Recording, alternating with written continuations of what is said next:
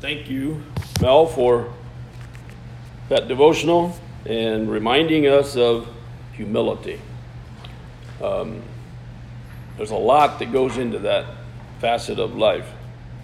Well, we won't elaborate on that. I think Mel pointed out several scriptures there to us in that way. We thank God for that. And so this morning, we are glad that you are all here. And as we worship today, the message that has been laid upon my heart is sort of the opposite of humility.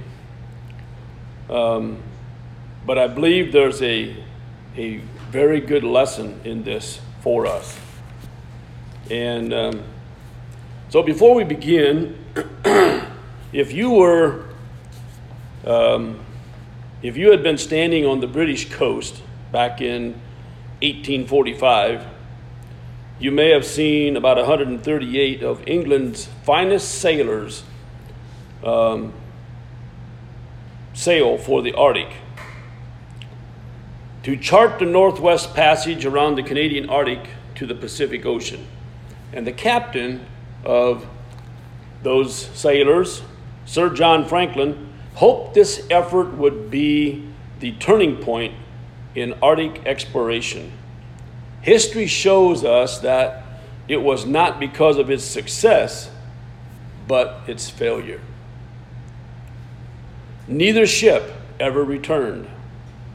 Every crew member perished. And those who followed the expedition's path to the pole learned this lesson. If you're going to take such a journey, prepare for it. You know, life is a journey. Life is a journey. Heaven is our destination, and we need to prepare for it. Apparently, Franklin didn't prepare. Though the voyage was projected to last 2 to 3 years, he only carried a 12-day coal supply for the auxiliary steam engines. But what he lacked in fuel, he made up for in entertainment. His mind was on other things other than preparing for his journey. Each ship had more than 1,200 books, a hand organ, china place settings for officers and men, expensive wine goblets, sterling silver flatware, and the list goes on and on and on. Everything to the finest detail. And you got to wonder, was the crew planning for an Arctic expedition or a Caribbean cruise? Judging from the supplies, one would have thought the latter. The sailors carried no special clothing to protect them against the cold. Their uniforms looked noble and respectful, but they were woefully inadequate for the task. Eventually, the ornate silver knives, forks, and spoons would be found near a clump of frozen, cannibalized bodies. It seems strange how men could embark on such an ill-prepared journey, seemingly more equipped for afternoon tea than the open sea. Stranger still, how ill-prepared the vast majority of Christians seem to be for their journey in life. That's sad, but I believe this morning there are many who are not prepared for heaven as they should be. If we do not take advantage of the Bible, the Word of God, the detailed instructions on how to live, we will find ourselves in dire straits. There will not be time to absorb a lifetime of learning from the Bible when trouble comes. When God says it's enough, it's enough. His Word is our map. His Spirit is our compass. And if we ignore the years of training, we should not be surprised at the disaster that follows. This morning, we're going to look at a scripture in the Old Testament that talks about a man by the name of Ahab. Remember the account in 1 Kings 21. Ahab and, what was his wife's name? Jezebel. How many of you have ever heard the comment or the saying, they must have, or he must have the Jezebel spirit? Yeah. Well, that's what we want to look at this morning, and that's what we're going to talk about. This account in 1 Kings 21 talks about a man named Ahab who went to Naboth, the Jezreelite, and he spake unto him, saying, give me thy vineyard, that I may have it for a garden of herbs. Give me thy vineyard. You know, Ahab and Jezebel were two of the most wicked leaders in Israel history. Terrible, terrible things. Jezebel ranks as the most evil woman in the Bible. In fact, the Bible uses her name as an example of people who completely reject God. In Revelations, and even like I just said, we hear the quote or the comment, that's the Jezebel spirit. She was determined to make all Israel worship her gods. And so to Elijah, it seemed she had succeeded. As he was looking in, he felt he was the only one still left, still faithful to God, until God told him there were still 7,000 who were not, had not turned from the faith.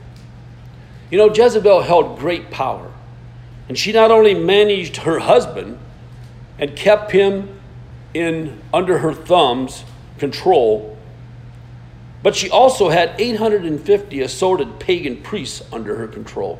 She was very evil, very wicked. And when Naboth refused to sell his vineyard, what did she do? She ruthlessly had Naboth killed and took ownership of the land. Very sad situation.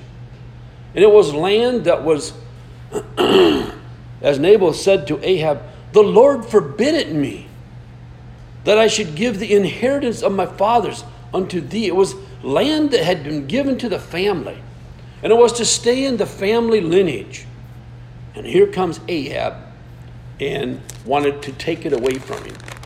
And when Naboth said that he wouldn't sell, what did Ahab do? The Bible tells us here in verse 4 that he laid him down upon his bed and turned away his face and would eat no bread. He began pouting and carrying on just like a little child because he couldn't have the land.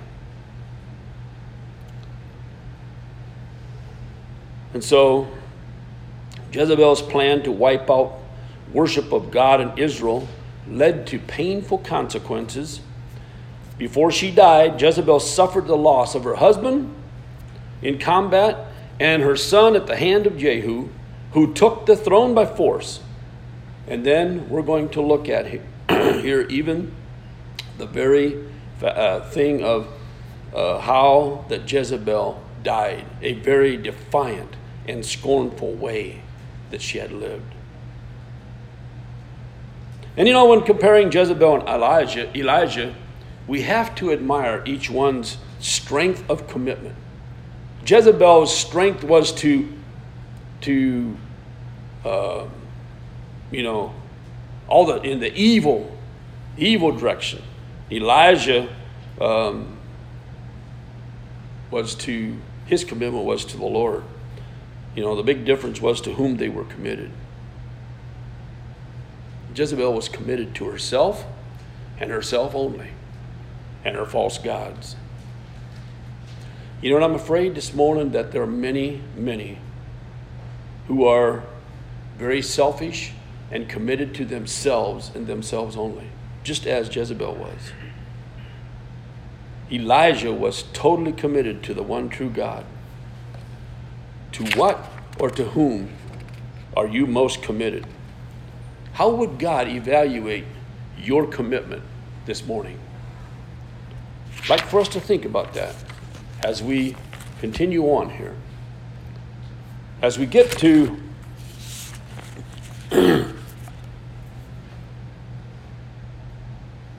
chapter 21 here, verse 17, through the end of the chapter is actually the part that I want to read, and maybe we'll just read those verses. And the word of the Lord came to Elijah the Tishbite, saying, Arise, go down to meet Ahab, king of Israel, which is in Samaria. Behold, he is in the vineyard of Naboth, whither he is gone down to possess it.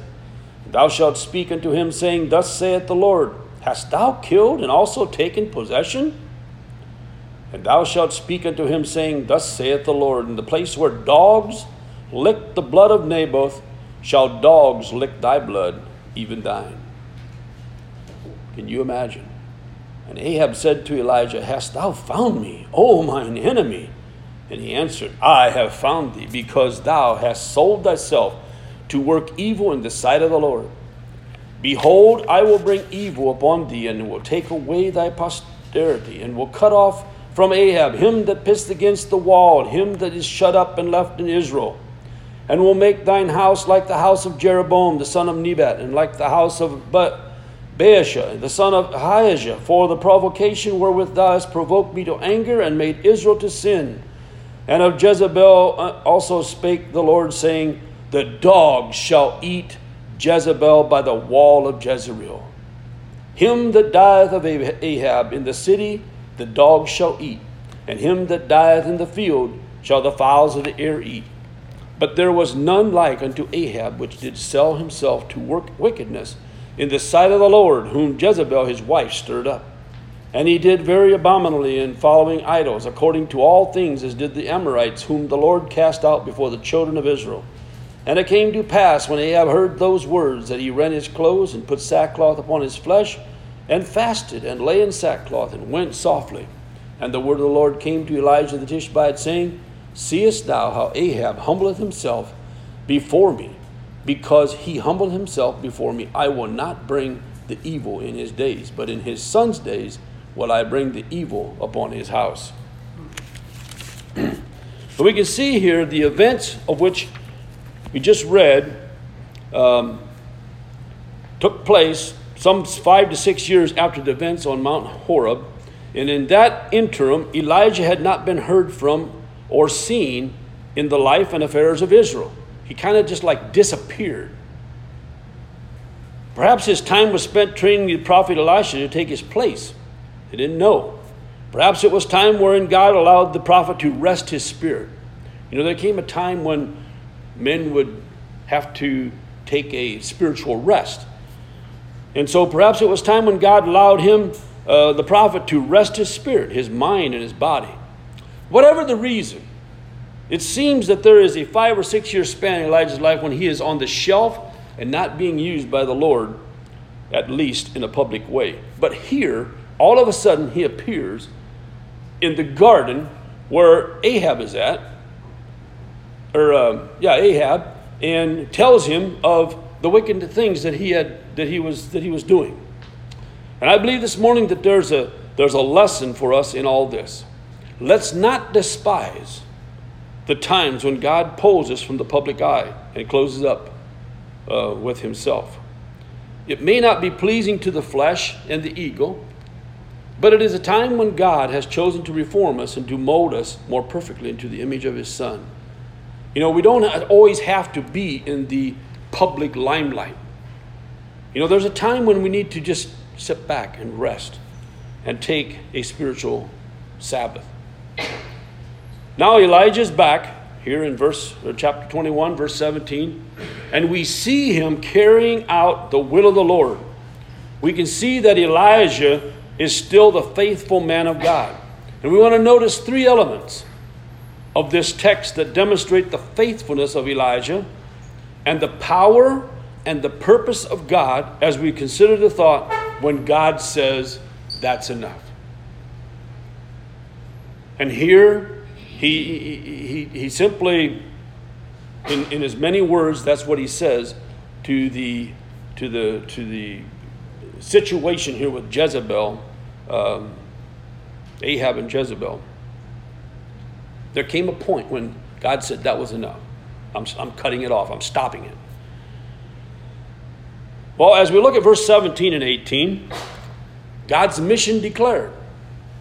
and the comfort of it. God's word which came to Elijah brought with it a twofold comfort. God's grace in the situation. Perhaps Elijah thought that he had served the Lord for the last time. Perhaps he thought that his last days on earth would be spent preparing Elisha for the tasks that lay ahead in his ministry. Perhaps he thought that he would be remembered as Elijah, the has-been. But the word of God did come to the man of God again. God still had a plan for this man's life, and he intended to use him again for his glory.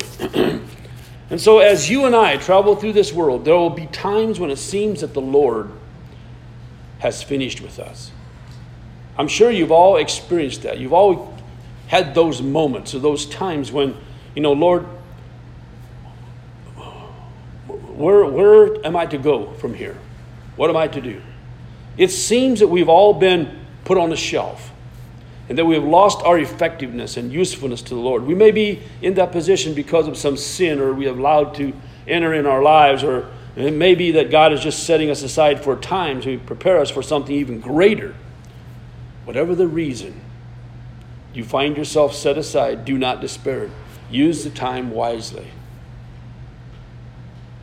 There will come a day when the master will pass by the shelf he has you sitting on. He will take you down and put you back in the fight for the glory of the Lord. God hasn't forgotten about you. You may think the Lord forgot about you. I would imagine that Jonah thought he had preached his last message as he lay in the belly of the well. He was wrong. God had a plan for him. God had a plan for Jonah. And when the time came that God caused that well to spit him up on the land, what did he tell him to do? To go to Nineveh to preach to those people. And he went. Peter thought he was washed up as a disciple when he denied Jesus at the Roman fire. When he was standing outside, when Jesus was inside being criticized, critiqued, and condemned. What did Peter do? He denied his Lord. The Bible says 3 times. But he was wrong as well. God had a great work for Peter in store. John Mark thought that he would never be trusted by the apostles after he abandoned Paul and Barnabas on the mission field. He was wrong as well. And even David probably thought that he would never shout and sing again after what he did with Bathsheba. The horrible, horrible crime, the sin that he committed there with Bathsheba. But he was wrong. God had a plan for him.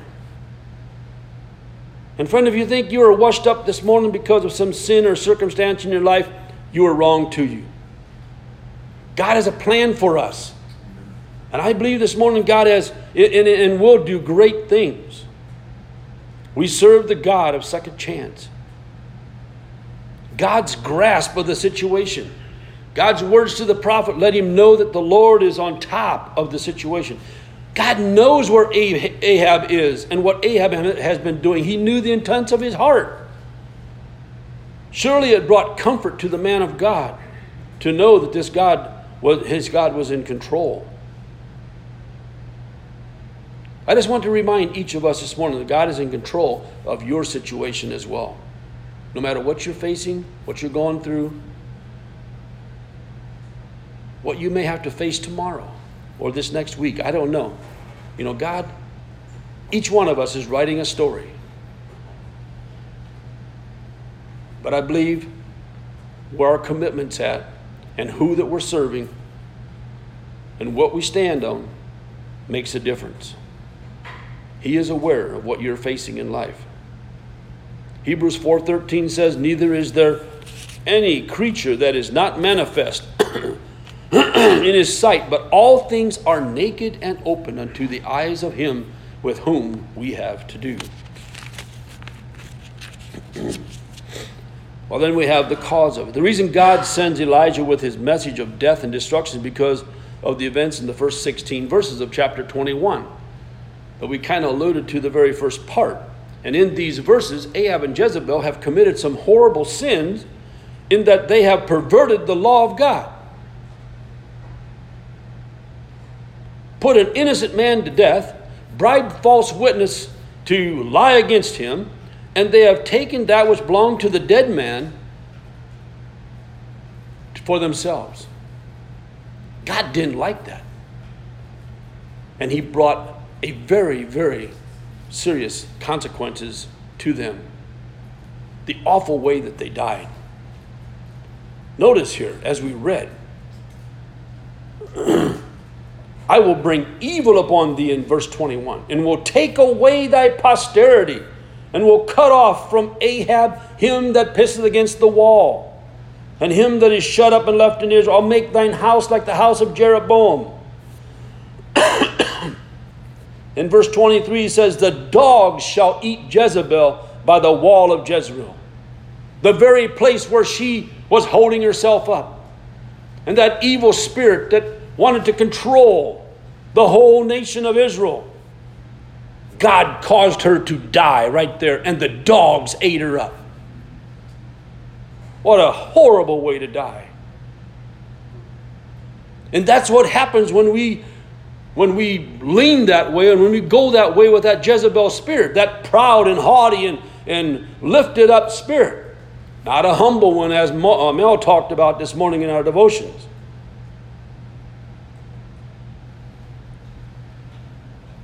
Verse 24 says, him that dieth of Ahab is in the city, the dogs shall eat. And him that dieth in the field shall the fowls of the air eat. And even Ahab, it was said here that the dogs shall lick his blood on the same place where Jezebel died. Yes.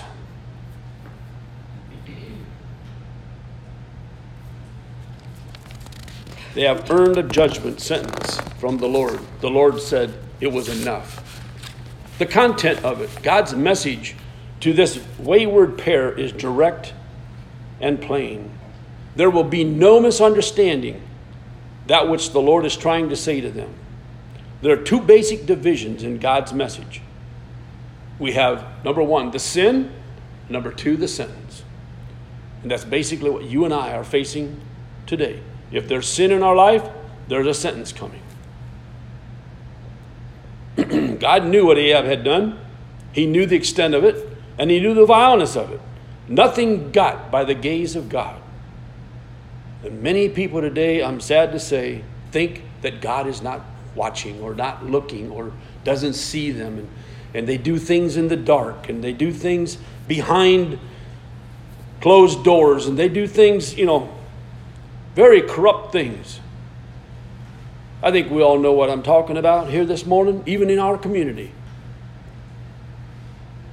Even the place where I work, talking to some of those guys, it's not just here, it's everywhere. It's all around us. Evil's running rampant. God knows everything there is to know about us. Proverbs 15 verse 3 says, the eyes of the Lord are in every place, beholding the evil and the good.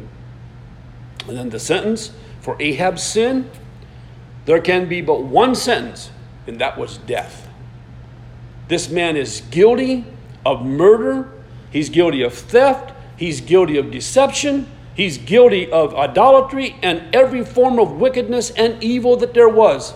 The list goes on and on. That's what he was guilty of. And God said, that's enough. I'm bringing it to an end. And I had to think this morning, the things that are taking place and how that our communities are all the things that we're meddling in and involved in. When is God going to say that's enough? I don't know, but I believe the time is very near.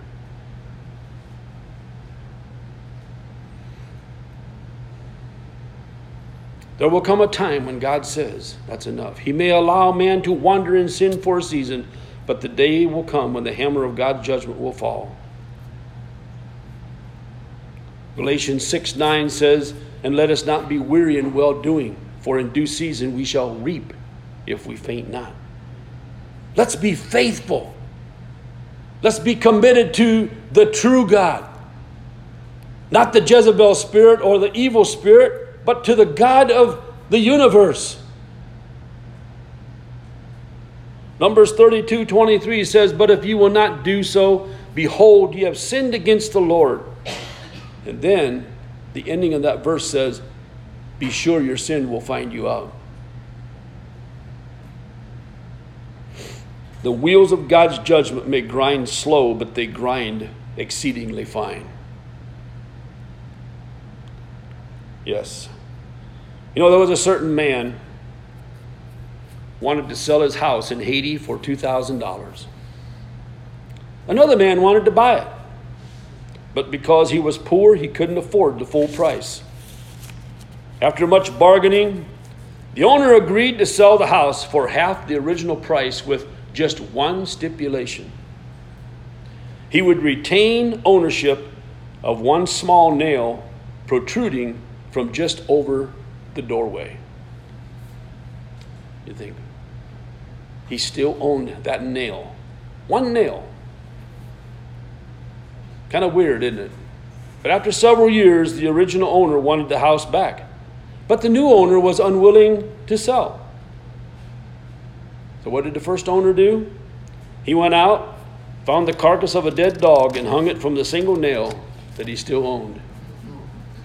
Soon the house became unlivable, and the family was forced to sell the house to the owner of the nail. The moral of the parable is, if we leave the devil with one small peg in our life, he will return to hang his rotting garbage on it, making it unfit for Christ's habitation.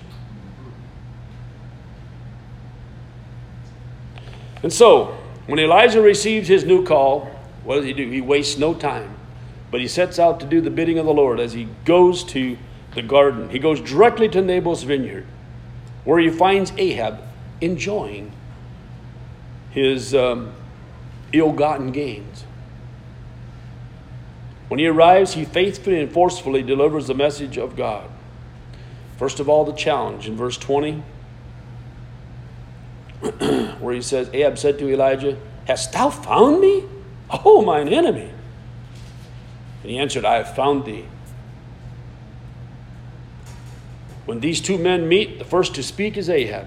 He sees Elijah approaching and calls him his enemy.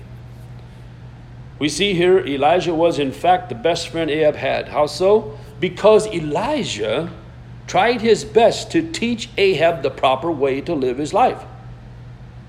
He tried to teach him and to teach him and to teach him, and he wouldn't listen. Or he couldn't listen because he was under the authority of his wife with that Jezebel spirit, and Ahab couldn't do as he wanted to do.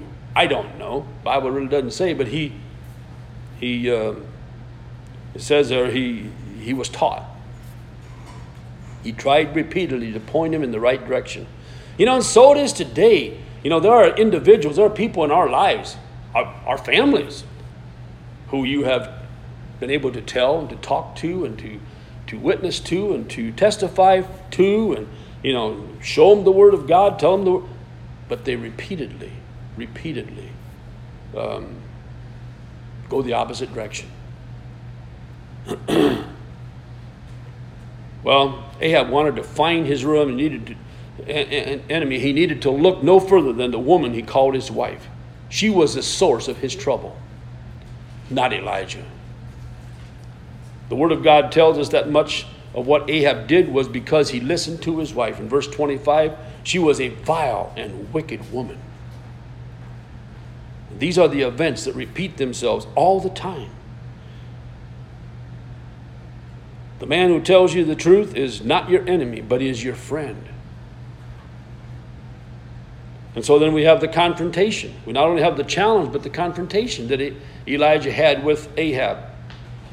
The man of God pulls no punches, but he lets Ahab know that his sins have been exposed. Remember, the Bible says, be sure your sin will find you out. Reminds me this morning of the time of Nathan, or King David.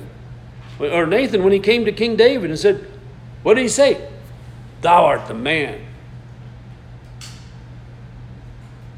When he committed that horrible sin with Bathsheba. I'm sure Ahab had already rationalized the events with Naboth away by saying, well, I didn't have anything to do with it. I was in the palace minding my business when Jezebel, my wife, came and told me that Naboth was dead. If she had a hand in it, well, that's just too bad. But it isn't my fault.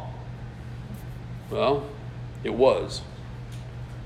It exposed the fact that Ahab is at the center of the blame for all that was taking place. Naboth is dead because Ahab was covetous. Naboth is dead because Ahab had no control over his wife. Naboth is dead because Ahab turned a blind eye to that which was right. Naboth is dead because Ahab had no regard for the clear word of God. And Naboth is dead because Ahab is sold under sin. And when Elijah uses the word sold, it is an interesting play on words. In other words, this is a word that means a habitual lifestyle given over to something. Sold. Given over to something. It can also mean to marry. Not only has Ahab manifested wickedness in his life day by day, but he had also married wickedness when he took Jezebel to be his wife. What an evil woman. When will men ever learn that they are not hiding anything from God? You often wonder, don't you? Can't you? When are you going to wake up? He sees everything we do. He knows the motives behind what we do. The only course of action that can bring peace and restoration is full confession. As John tells us in 1 John chapter 1, verse 9. If we confess our sins, he is faithful and just to forgive us our sins and to cleanse us from all unrighteousness. Proverbs 28, verse 13 also says, he that covereth his sins shall not prosper. But also, whoso confesseth and forsaketh them shall have mercy. Yes, the condemnation. We also had the challenge, the confrontation, but also the condemnation. In these next few verses, 21 through 26, we see where Elijah delivers the terms of God's judgment to Ahab. He tells him in no uncertain terms just what is going to happen to him, his family, and his kingdom because of his sins.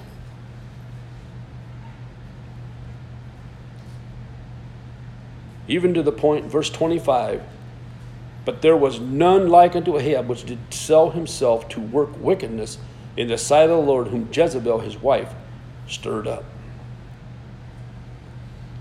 Yes, it was personal.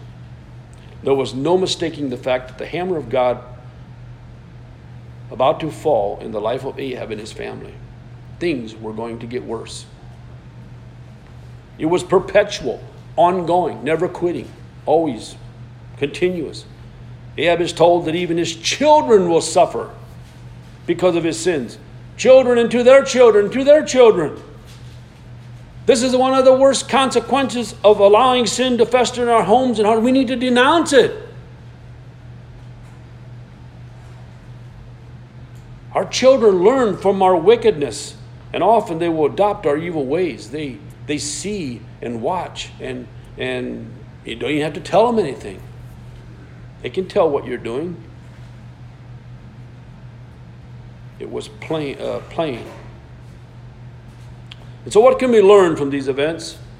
First of all, that God is a long-suffering God who gives men plenty of opportunities to repent, doesn't he? He's long-suffering.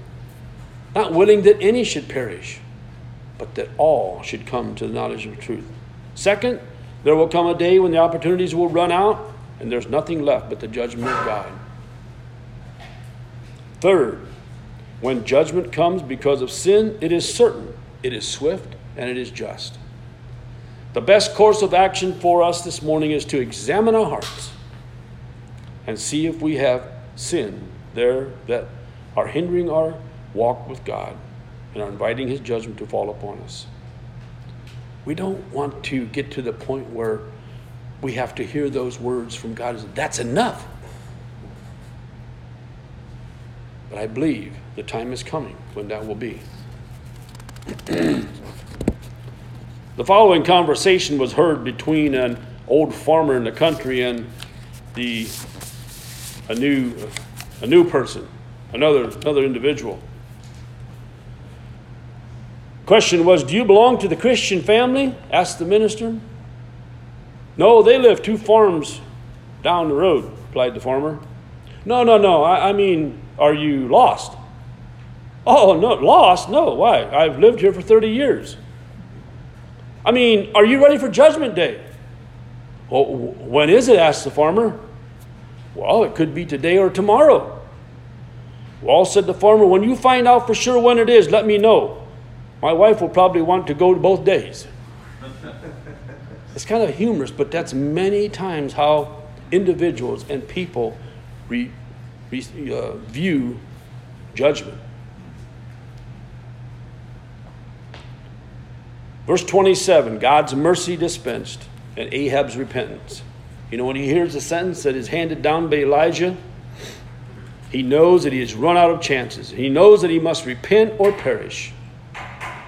Repentance is one of those words that doesn't get a lot of airtime in our modern world, does it? Nobody talks about it. The idea of repentance refers to a change of mind that results in a change of action. It's best pictured by someone who is going in one direction and then suddenly make a 180-degree turn and go the other direction. That's repentance. The Bible is clear when it says, except you repent, you shall all likewise perish.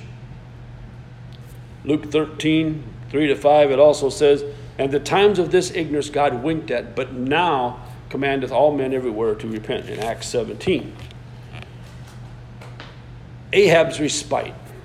Because Ahab repents, God lets Elijah know that he is going to show Ahab mercy. Judgment is still coming, but it will be held off until after Ahab's death. It was a wicked king. It was that wicked king named Ahab. But God, who is rich in mercy, for his great love wherewith he loved us, even when we were dead in sins, hath quickened us together with Christ. By grace you are saved. Was Ahab sincere? It appears that he was at this time. But later in his life, he fell into sin again. However, he learned the truth that repentance turns away the wrath of God. Friends, the same is true today. You and I can do as we please. We can live in sin. We can play around with things of God. We can live below his standards for our lives. But if we do, let us not complain when the Lord judges our lives, when he says, that's enough. May we accept our just punishment with grace. Sin will blind you to its consequences. It will bind you in its power, and it will grind you to powder. Is that really what we want? And so the question this morning is to us, is God about to say, that's enough to something in your life? Just as he did to Jezebel and Ahab. Have we been deceived into thinking that there will never be a payday for our sins? I trust we don't think that way. Is there some little sin closeted away in your life that needs to be brought out into the open? If the Lord has dealt with your heart today about some sin or some need in your life, I challenge you to bring that need to the Lord. Bring your sin before him. Don't wait until it's too late. God will bring about judgment. And I believe Judgment Day is coming. And it's very close. It's very close. Let's pray. Father, this morning, we thank you for this scripture in the Old Testament, in 1 Kings, the account of Jezebel and Ahab. And we know, Lord, this morning that there are many, many lessons that we can take from this. But I believe this morning, Lord, that you want us to see that our covetousness, our jealousy, and our pride, and our desire for more and more and more, as it was for Ahab and Jezebel, there are consequences to those desires. There are consequences to that lifestyle. And so we pray, Father, help each of us to be committed to you, O God, and be committed to you in such a way that we cast off and put off those desires and walk in humbleness before you, Lord. So I pray, just be with us as we go through the remainder of this day, through this service, even through our Sunday school hour. I pray, Father, for your anointing to rest upon each one as we share together in that way. May you and you alone be praised, for it's in Jesus' name we pray. Amen.